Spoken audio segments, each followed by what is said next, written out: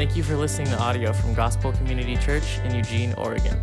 For more information about our church or our Sunday services, please visit gcceugene.org. All right, guys, we're going to go ahead and dive into God's Word. If you would, open up to the book of Genesis and to chapter 32. We're going to be covering all of chapter 32 this morning as we start a new series for the Advent season titled Uncommon Gifts of Grace.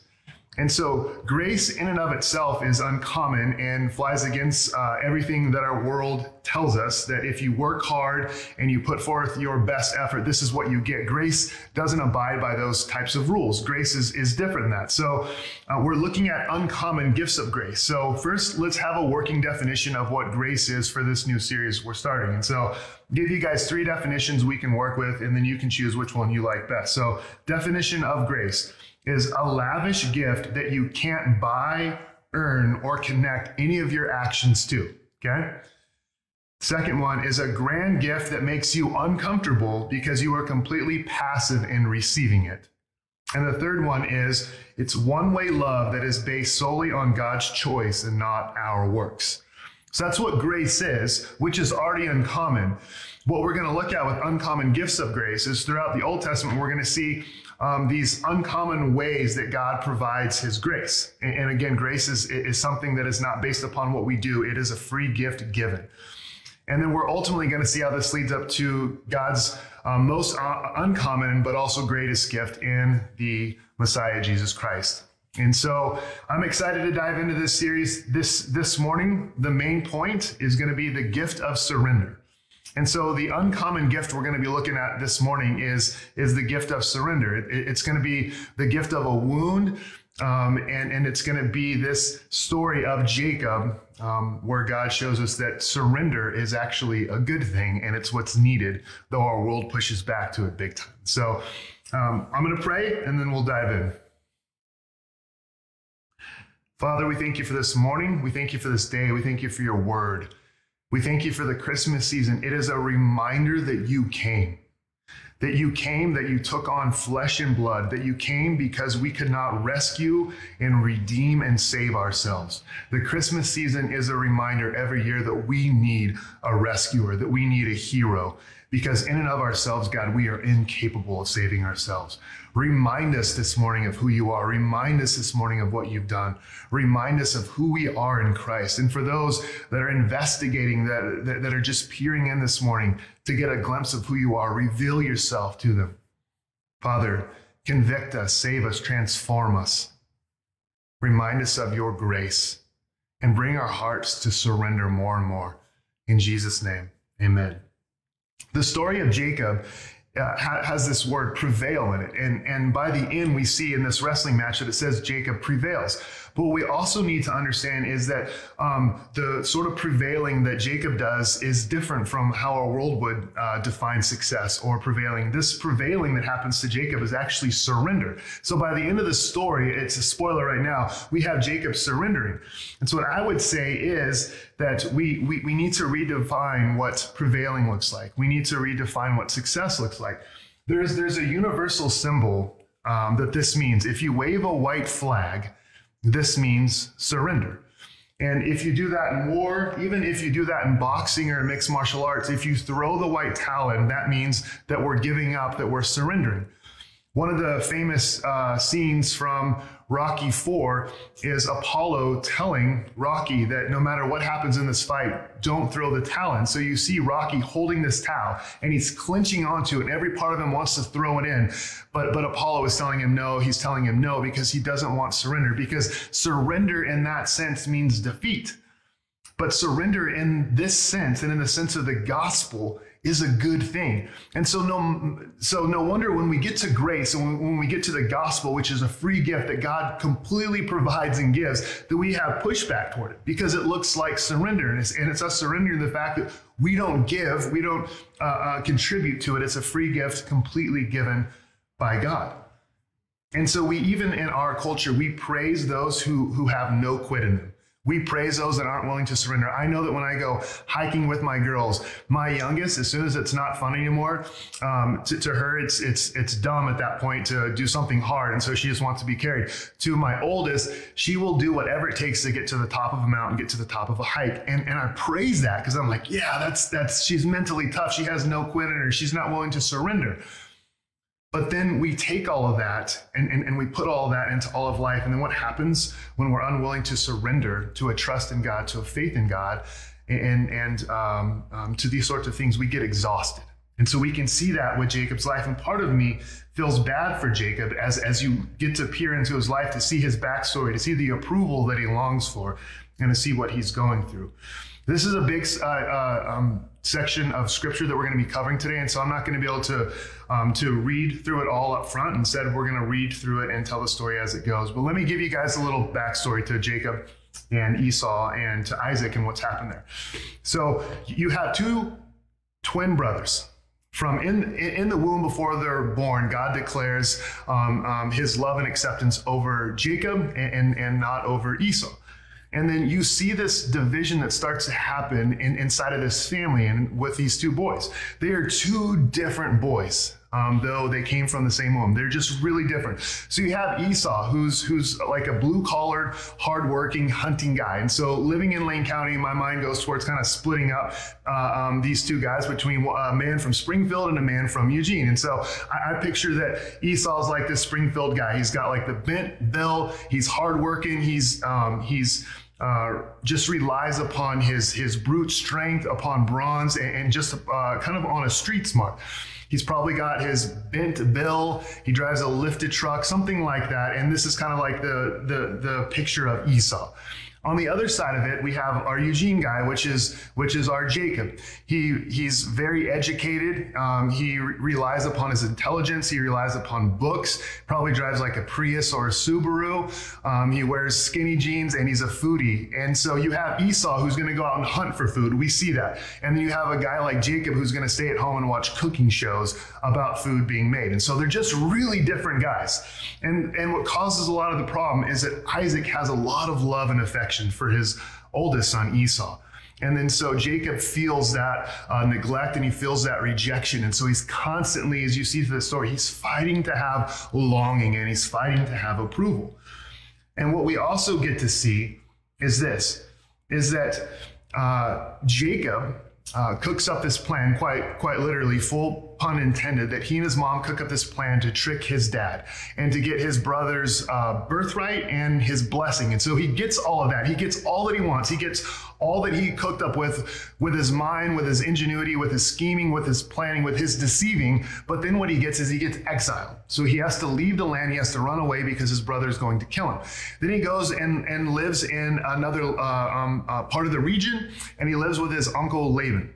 And with Laban, it's almost like Jacob met his match because he met another schemer and deceiver, but also Jacob is able to use his ingenuity, use his intelligence, and he's able to grow a large flock. He's able to survive well. But then the time comes where he realizes it's time to leave my uncle Laban's house. There's friction, there's stuff going on there. It's time to leave. And God tells him it's time to go back to your land. And God makes him a promise that I'll be with you and I'm going to take care of you. But Jacob knows as he starts to go back to the land that he came from, what that means.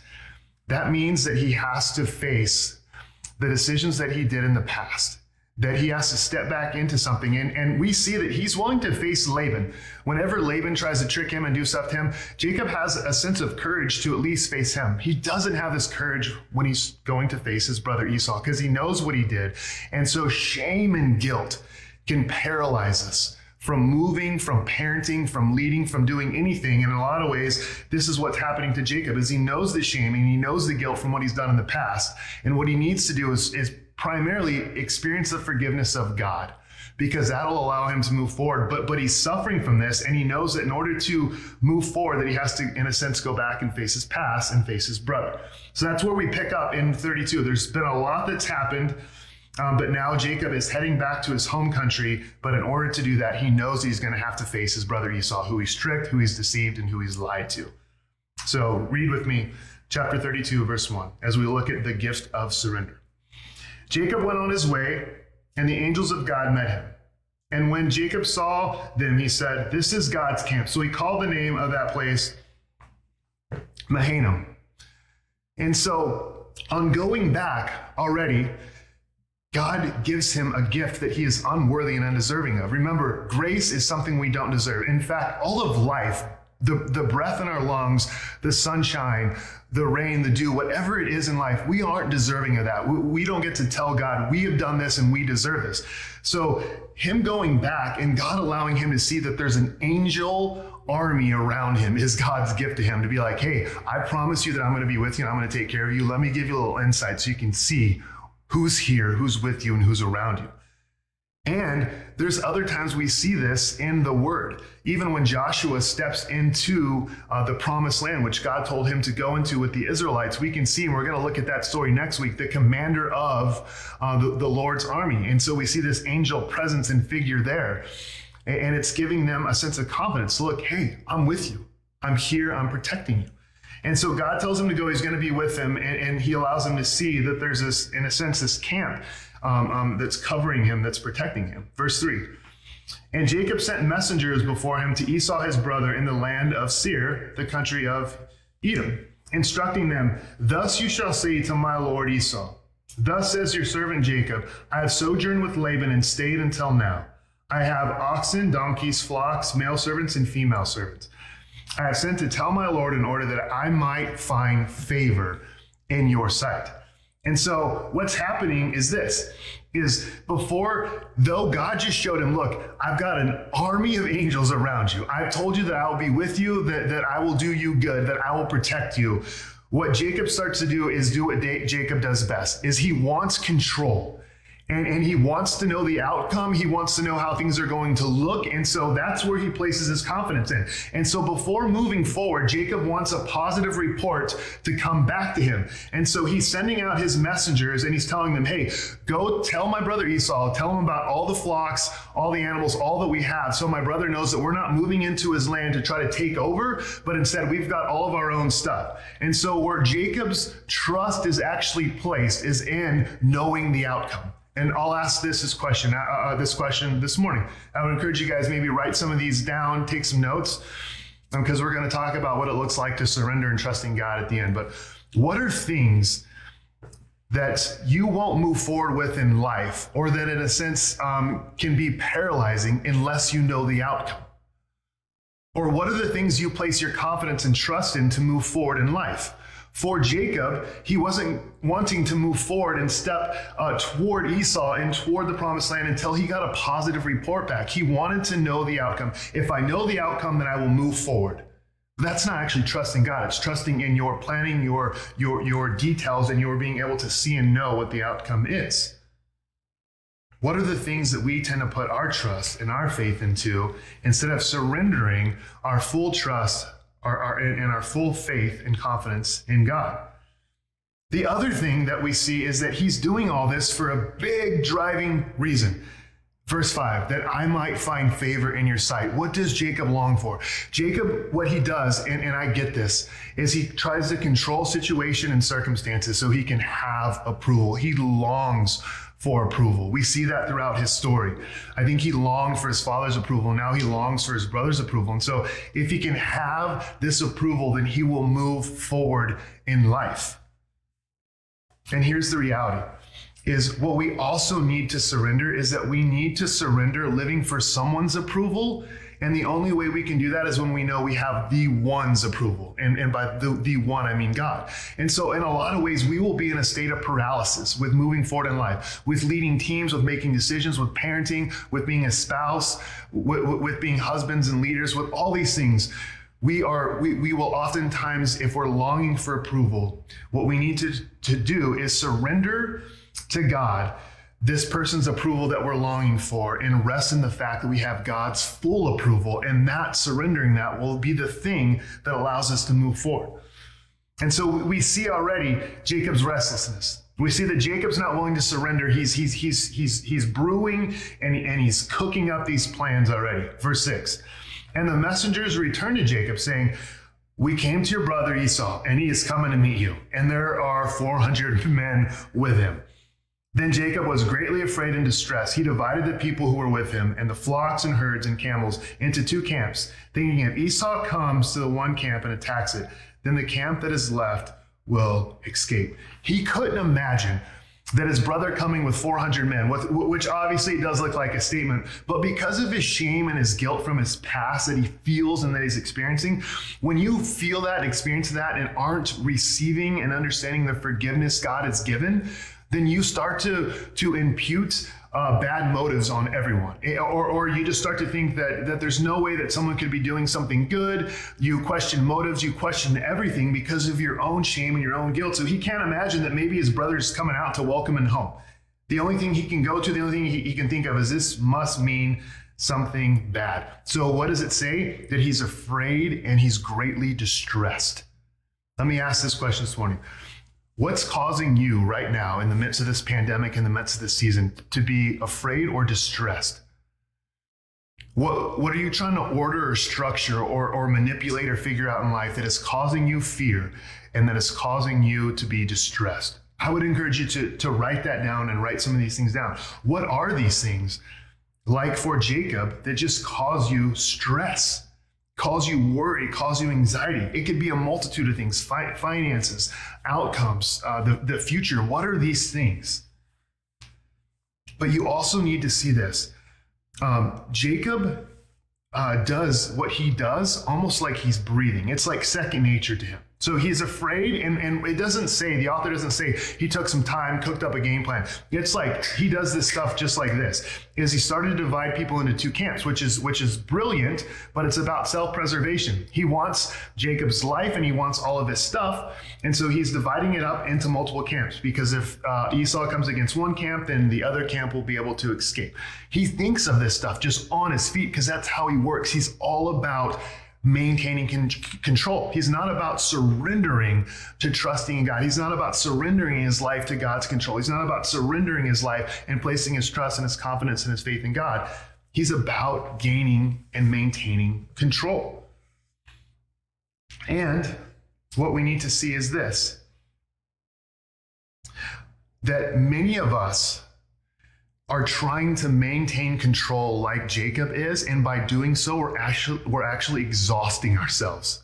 And I know this. You're talking to, if Paul calls himself the chief of sinners, I would call myself the chief of sinners when it comes to control. I love control, and I idolize control to a fault, and I try to do everything I can in life to maintain control.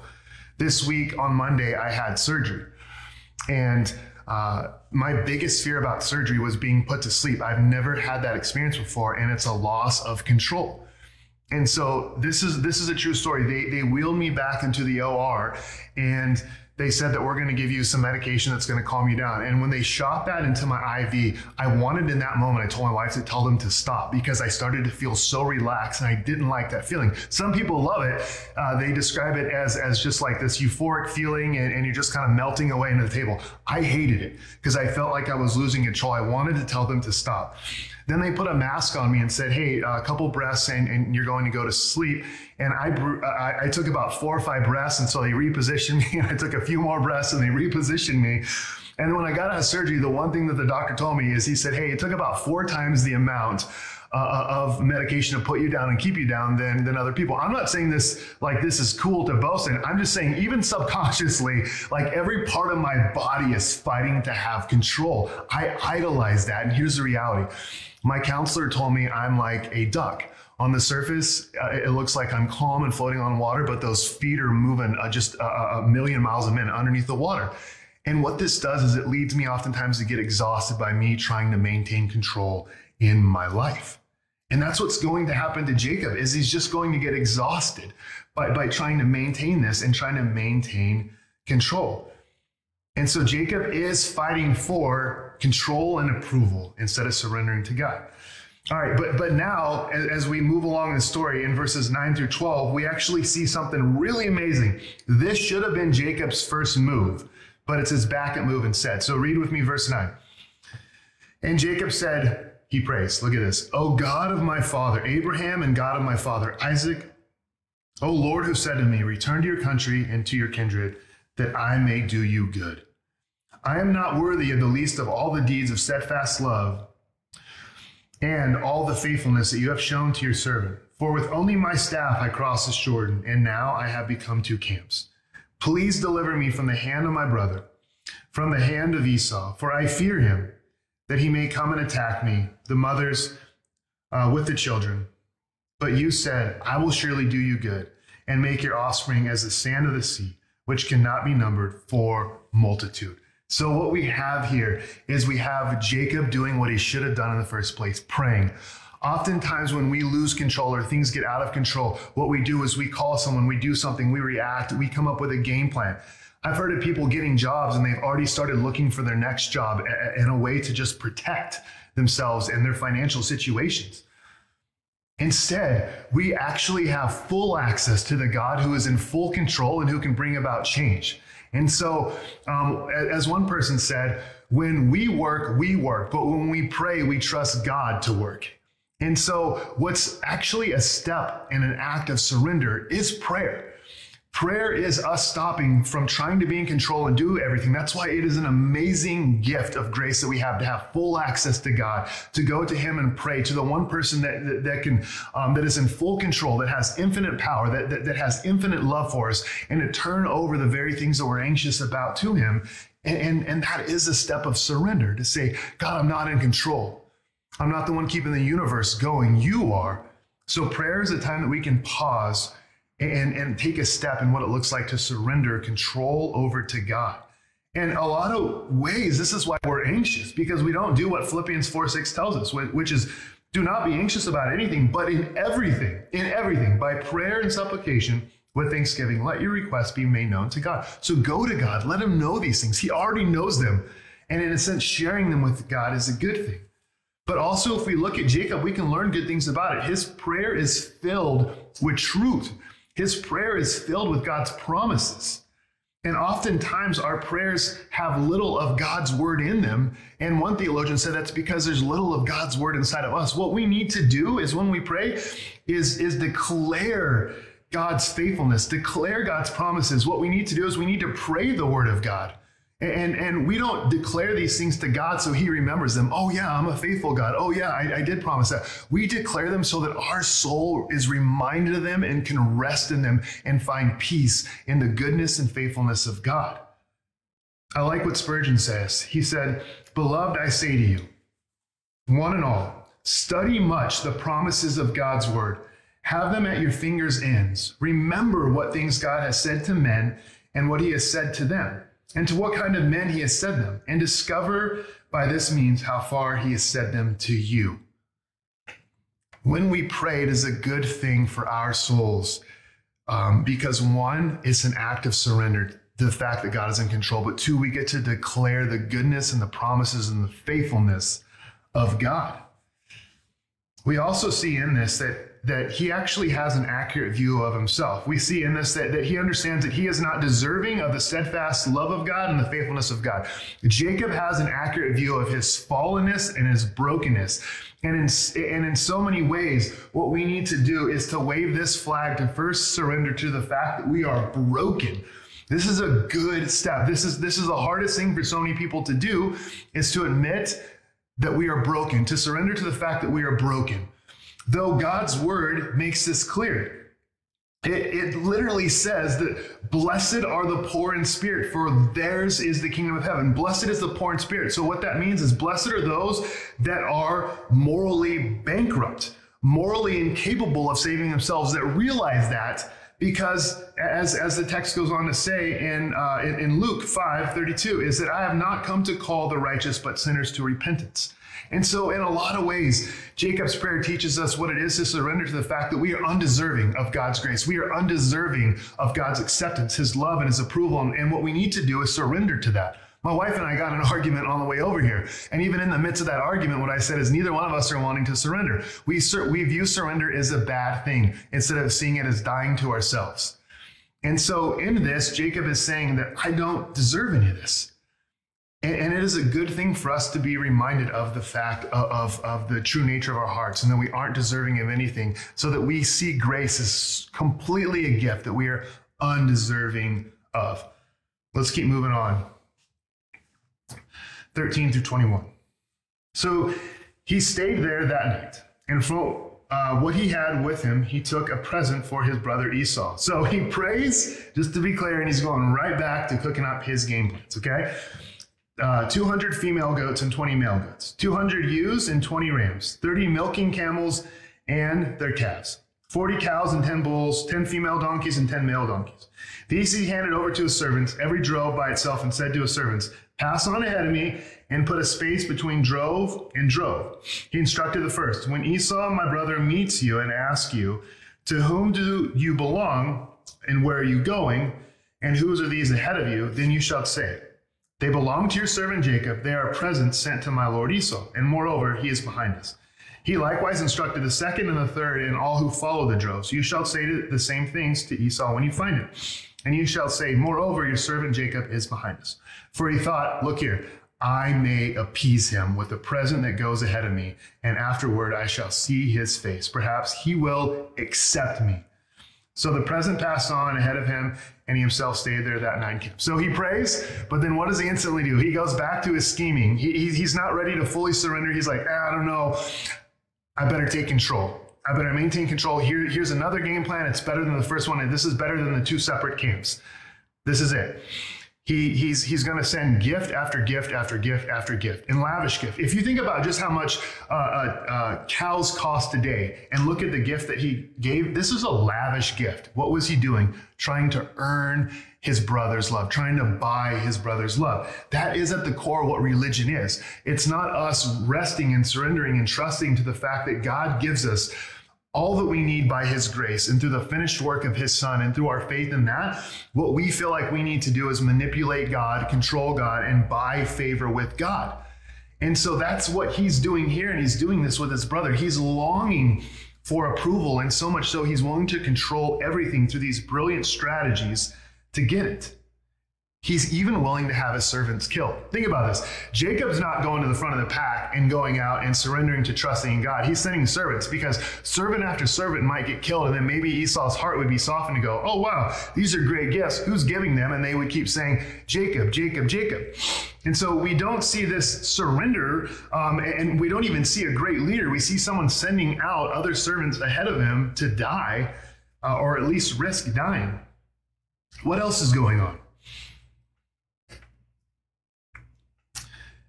We see this, and I don't know if you guys get this, but I think it's easy to hate on people like Jacob. Instead, my heart breaks for him as you look into the story, because he is longing so bad to have someone's approval. He is longing so bad to have someone accept him. For those of us that struggle for approval and struggle for acceptance, we get it. We'll try and control everything in and around our lives to the point of being exhausted so that we can have someone's approval, when in the end, it becomes vanity when it's not the one's, and by the one, I mean God's approval.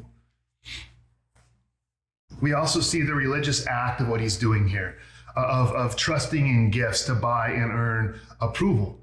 What he's also doing is this, and this is where it gets exhausting. Do you know that many times for myself and for many of us listening, that we put a great deal of trust in our talents and in our giftedness and our abilities and in our performance, and we want to lay those down to people and say, look, don't look in here. Don't get close to this. Look at all this and accept me based upon what I have to offer you. Accept me and don't reject me, because that's at the core of the reason why we do this and what he's doing this. We don't want to be rejected. So here, take all of these gifts, or take all of my performance, take all of my giftedness, take all of my scheming, my strategies, and all this stuff, and please accept me. But what in the end, what that's doing is it's not actually letting people get near to us and to our hearts. And so we're not actually being known, and we're getting exhausted because we're putting all of our trust and faith and confidence in surrendering our performance and all these gifts and all these things, instead of surrendering our heart to God and to people to be loved or accepted or even rejected. And I believe that's the very reason that Jacob, and we can see this, he's a lonely man. And oftentimes we can find ourselves feeling very lonely because we've never let anyone actually get close to us. We've only let people get close to our performance and our giftedness and our abilities without actually knowing who we are. And what we're going to see is that God is not wanting his performance. He's not wanting his strategies. He's not wanting these things. In fact, he's wanting to wrestle those things out of him And we're going to see that now as we jump to verse 22 and read through the end of this chapter. The same night he arose and took his 2 wives, his 2 female servants, his 11 children, and crossed the ford of the Jabbok. He took them and sent them across the stream and everything else that he had. This is a good thing. He's moving them in the right direction. So this is an act of trust. This is an act of surrendering to trusting God. Then he took them, verse 23, and sent them across the stream and everything else that he had. 24. And Jacob was left alone. That's that alone feeling. This is in here on purpose. It's just a sentence. Jacob was left alone. For some of us, that's a scary feeling. For some of us, that's how we feel. And a man wrestled with him until the breaking of day. Notice, we oftentimes give Jacob credit for being the man who wrestled with God, but we have to see that that it wasn't Jacob that started this wrestling match. It was actually God who started the wrestling match with Jacob. And a man wrestled with him until the breaking of day, verse 25. When the man saw that he did not prevail against Jacob, he touched his hip socket, and Jacob's hip was put out of joint as he wrestled with him. Then he said, "Let me go, for the day has broken." But Jacob said, "I will not let you go unless you bless me." And he said to him, "What is your name?" And he said, "Jacob." Then he said, "Your name shall no longer be called Jacob, but Israel, for you have striven with God and with men and have prevailed." That's that word. Then Jacob asked him, "Please tell me your name." But he said, "Why do you ask it? Why do you ask my name?" And there he blessed him. Okay, what's going on? This is it. Maybe Jacob was like, great, got my family across the Jabbok, have some time to be alone. Now I can really stew up. I've had these other plans, but now it's time for me to really cook up a good game plan. And then God shows up and starts wrestling with him. This is a crazy, weird text, but we have a man who in the end we believe is God, and that's who Jacob recognizes him. I believe it's the incarnate Christ who came to wrestle with him. And so we see this like wrestling match that's going on. It looks like this all-night wrestling match. What we have to understand is this isn't some just awesome wrestler of a man named Jacob who's actually a good match for God. Believe that what God is doing is wrestling out of Jacob his self-reliance, his self-pride, his self-ambition, all the things that Jacob puts his full trust and confidence in, and he's not willing to surrender. And so we look at this and go, wow, he's willing to go all night. Yeah, he's not willing to surrender. He's not willing to surrender the loss of control. He's not willing to surrender and submit to God. He's not willing to surrender, and so he's willing to wrestle all night. So instead of just praising him for this just pride and not giving up, what we see is this man who's just unwilling to surrender to trusting God. And he's willing at all costs, even wrestling all night. And God keeps pressing him, and he's trying to wrestle these things out of him. And then we get to this interesting text in verse 25, and it says, when the man saw that he did not prevail against Jacob. Remember, this is God. It's not like God couldn't out-wrestle Jacob, but he's seeing that Jacob's not willing to give up. He's not willing to surrender. He's not willing to put his trust in God. What does he do? He doesn't put him in a special move. He just touches his hip. In a sense, he breaks his hip. He dislocates his hip. So just in one touch, we see how powerful God is. And then what happens next is that Jacob latches on to God. And we know this from Hosea 12, 3-5. It says in this text that he wept as he sought favor from God. And so we see him like a child just hanging on to God's leg and weeping and asking for God's blessing, for God's approval, for God's acceptance. So what does this teach us? What does this tell us? Is that ultimately we don't read the story of Jacob and go, man, if I wrestle real hard, if I strive real hard, if I do these things real hard and have the energy and have the strength, then I too can get a blessing. What we have to see is that Jacob wasn't willing to surrender. Jacob wasn't willing to wave the white flag. He wasn't willing to give up. He didn't see that as success. He saw that as failure. And oftentimes we define victory as success, not as surrender. But in all reality, the greatest success that we can have is surrendering to God. And so God brings him to a place of surrender. God's gift to Jacob was the gift of surrender. Jacob prevailed not when he all of a sudden won the wrestling match. Jacob prevailed whenever he got to the place to where he was completely surrendered. He had a broken hip. He could barely walk. He'd been up all night and he had nothing to do and nothing to offer God. The only thing that Jacob could bring to God was like a child reaching on, clinging on and saying, please help me. God gave him the gift of surrender. God brought him to a place to where he could see that it wasn't his control that he needed, that what he needed to do is surrender to fully trusting God. What he needed to go face his brother was surrendering his faith and his trust and his confidence in God. And so Jacob was incapable of surrendering himself, and so God wrestled him into this match. And he hit him with a wound of grace. God broke his hip, and that is a blessing. Brokenness, please hear me, I know this is hard to hear. Brokenness is an uncommon gift of grace. Surrender is an uncommon gift of grace. And oftentimes it's through brokenness that God transforms our lives. I know this from my story and from my past. It is through brokenness that God has healed me and transformed me and shaped me. And in a lot of ways, what God will do is he'll allow something like a broken hip. He'll allow something in our lives to bring us to a place of surrender, to bring us to a place that will strip us of our self-pride, of our self-reliance, and our self-trust. He'll bring a situation, a circumstance, whatever it is, to bring us to a place of surrender, to bring us to a place of trusting, to bring us to a place of brokenness. And we shouldn't shun brokenness. The very essence of Christianity is admitting that we are broken. Is admitting and surrendering the fact that we're flawed and imperfect. So when my wife and I argue, instead of us not willing to surrender, we should be quick to surrender and say, I'm sorry, because admitting that I'm sorry admits that I need a savior to rescue and redeem me. And that's exactly what Jacob needed. What also happens here is something so unique, is that as he's talking with God, God asks him this question. He's like, what's your name? This is a similar question to what God asked Adam and Eve in the garden. Where are you? It's not like God doesn't know. He knows where they're at. This is a question about where are you in here? And he's asking Jacob this, what is your name? The last time Jacob was asked that was when he lied to his dad. And so he probably feels the shame and feels the guilt as God asked him that question. I can only imagine. But he doesn't lie to God. He said, my name is Jacob. Jacob means deceiver, cheater. And so he declares that, and God says, not anymore. In a sense, I'm taking that name from you and I'm giving you a new name, Israel, one who has contended, one who has striven with God. And so in this surrender, God takes his old identity that he's ashamed of from his deceit, his cheating, his past, and he says, I'm taking that. I'm giving you a new name, a new identity. And this happened through surrender. Jacob didn't get this because he fought well with God. He got this because God brought him to a place of surrender, to where the only thing Jacob could say is, God, I need your help. Please help me. And he makes this exchange with him.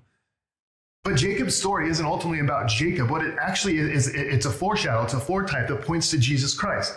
Because what we actually see is Jacob wouldn't surrender his life. There's only one man that's walked this earth that has lived in perfect surrender to God. So I can't tell you guys this morning, listen, just surrender, because it's not in us to do that. The only person that did that perfectly was Jesus Christ. In the garden, he prayed, not my will, but your will be done, because he wasn't tainted by sin. And so Jesus lived his life in perfect surrender to God. And then what he surrendered on the cross was a life of full and faithful obedience to God. And he didn't send his servants ahead to walk the lonely road of Calvary to risk their death. He walked that road alone. He went to Calvary alone, and he wrestled the ultimate wrestling match with God on the cross, where by his wounds and by him being crushed for the weight of our sin that we deserved, by his wounds, we receive grace. Through faith in him and surrendering to putting our trust in his wounds and in his works, we are reconciled to God and restored and loved and held infinitely. What we are called to do, and what the gospel, which is the good news, calls us to do, is to surrender to the fact that we can't save ourselves and we can't do enough. We can't buy or earn God's grace. We can't maintain it. We can't keep it. What we can do is one of two choices. We can keep striving, or we can surrender. We can wave the flag and say, Jesus, you've done it all. You've paid it all. You've surrendered it all. And so what I need you to do is help my heart to surrender. God has to enact in us. His grace is irresistible. He sends his spirit to surrender our hearts to his grace and to all that his son has done on our behalf. And so this story is ultimately pointing to Jesus Christ. This story is pointing to what Christ has done. And what we actually see in this, as I wrap up today, what we need is we need to surrender. What we need to do is surrender control. What we need to do is surrender the approval we're trying to seek, and understand this, is that Christ surrendered all when we put our trust and faith and when we wave the flag and say, I can't do it, I'm exhausted, I'm done. What we understand is in that moment, we have a new identity, and that identity is unshakable. That identity is given to us by God, and nothing can reverse that. What we have is we have his righteousness and we have his perfection. We have his approval. What we also have is a God who's with us, who's in control, and he's working everything in our lives for our good and his glory. And so sometimes remember this, God will allow things to come into your life to surrender you. And surrender in this sense is a good thing. Surrender and prevailing is looking at the cross and saying, that is my hope, that is my trust. I'm surrendering to that. I'm surrendering to Christ and what he's done. And we understand that to be a victorious thing and a good thing and true success. Let me close with these two verses and then this quote by Martin Luther. When we get to Jesus in Matthew 11:28, he says, come to me, all who labor and are heavy laden, I will give you rest. That word come actually means die, give up, let go. So Jesus is saying, surrender. Surrender to me if you're weary and you're heavy laden. It's a promise. I will give you rest. In Psalm 46:10, it says, be still and know that I'm God. Be still means to hang limp, to completely let go as well. And so this is what God's call is. This is surrender. You're trying so hard to maintain control. You're trying so hard to do everything. Surrender to the fact that I love you because it's my choice and it's my decision, that I love you based upon everything my son has done for you, that I love you and there's nothing that can change that. And surrender to the fact that I'm working in your life. And in the midst of your pain, people that are listening this morning, and brokenness, please hear this, is that God will let wounds into your life to surrender you, that God will let brokenness into your life to surrender you. And he did this to Martin Luther, and he'll do it to us. Martin Luther said this, I spent more than a week in death and hell. My entire body was in pain, and I still trembled, completely abandoned by Christ. This is how he felt. I labored under the storms and desperation and blasphemy against God. But through the prayers of my friends, God began to have mercy on me and pull my soul from the inferno below. I didn't attempt to decipher the causes of the depression or the source of the attacks. It would be neither good nor useful for man to know what great blessings lie hidden under such trials.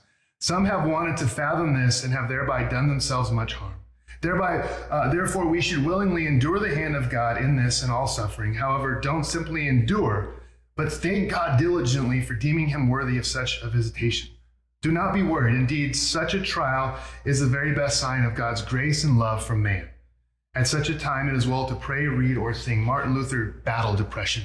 Charles Spurgeon battled anxiety and depression. But these men understood that these, in a sense, were gifts of surrender. The sin we struggle with, the things we struggle in our life, are the very things that strip us of self-pride and reliance and take us to a complete surrender dependence upon God and his grace. So as James 1:2 says, count it all joy, my brothers, when you face trials of various kinds, for you know the testing of your faith produces steadfastness. Let's pray. Father, we love you. We thank you for your uncommon gifts of grace. We thank you that this story tells us about surrender is a good thing. Help us to surrender by your grace through the empowerment of your Spirit. In Jesus' name, amen.